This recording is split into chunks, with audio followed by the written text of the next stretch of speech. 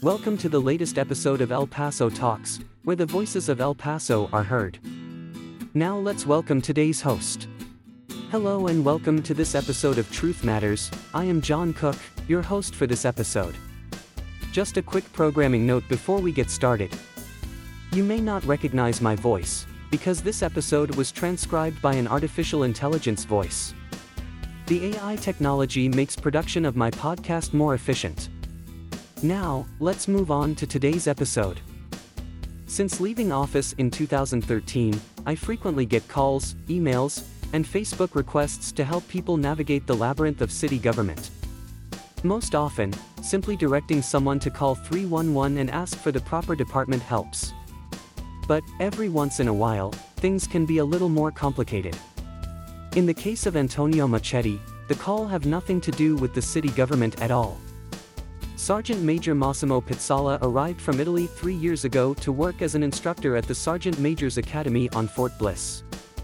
The Sergeants Major Academy prepares Master Sergeants and Sergeants Major to elevate from a tactical level of thinking to an operational and strategic perspective, thus preparing them for leadership positions in organizations executing unified land operations.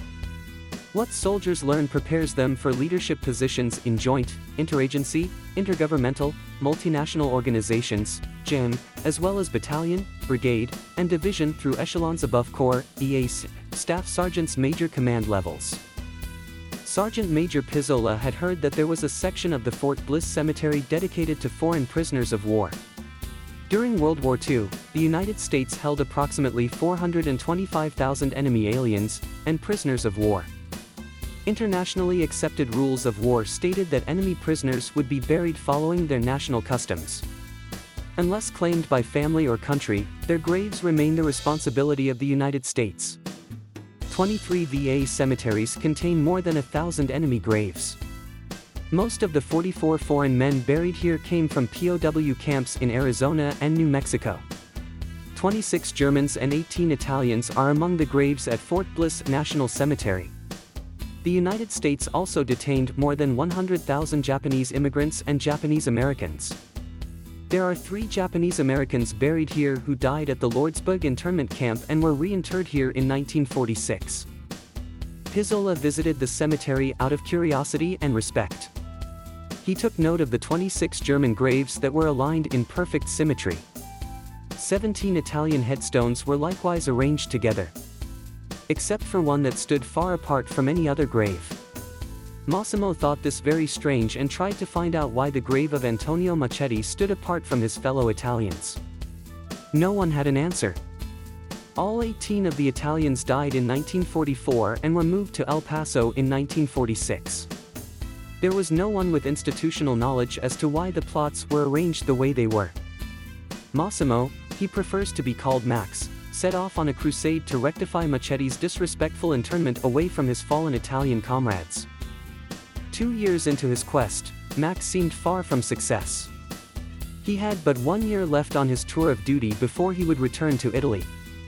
On a visit to the Old Glory Memorial on Gateway and Diana, Max mentioned this to Tony Lewis and asked if he knew anyone who could help. Tony called me and asked if I had any suggestions. I met with Max and we visited the cemetery, and I too was baffled at how this situation had ever come to be. Max told me that he had already negotiated a contract with a company to do the disinterment and reinterment of Machetti. But, it would require a court order to make that happen. I could understand his frustration and agreed to jump on board. I called Federal Judge David Briones and asked for his advice. He told me I would need to find an attorney licensed to practice in federal court to represent us. A dozen calls later, I was no closer to solving the problem, and then I called Steve Ortega. Steve and I served together for the 8 years I was mayor. He suggested I call his friend, attorney Jorge Rivas. Jorge met with Max and me at the grave site and quickly agreed to represent us. We later met with Francisco Gonzalez, the director of the Fort Bliss National Cemetery. He told us he would be happy to help if we got the court order. One might think that it would be smooth sailing from that point on. However, we found out that we had more hurdles to overcome. We would have to file suit against the Veterans Administration, search for any next of kin, or get confirmation from Italy's Veterans Administration that none could be found. We also needed to get the funding from Italy extended.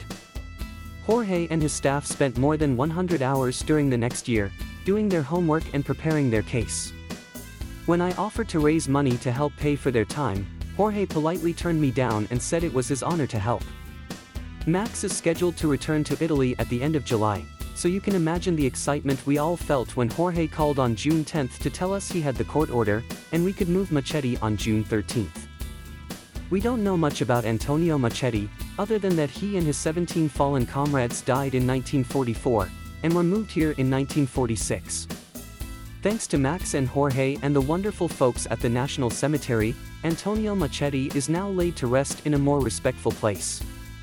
Once he is back in Italy, Max will try to find out more about Antonio.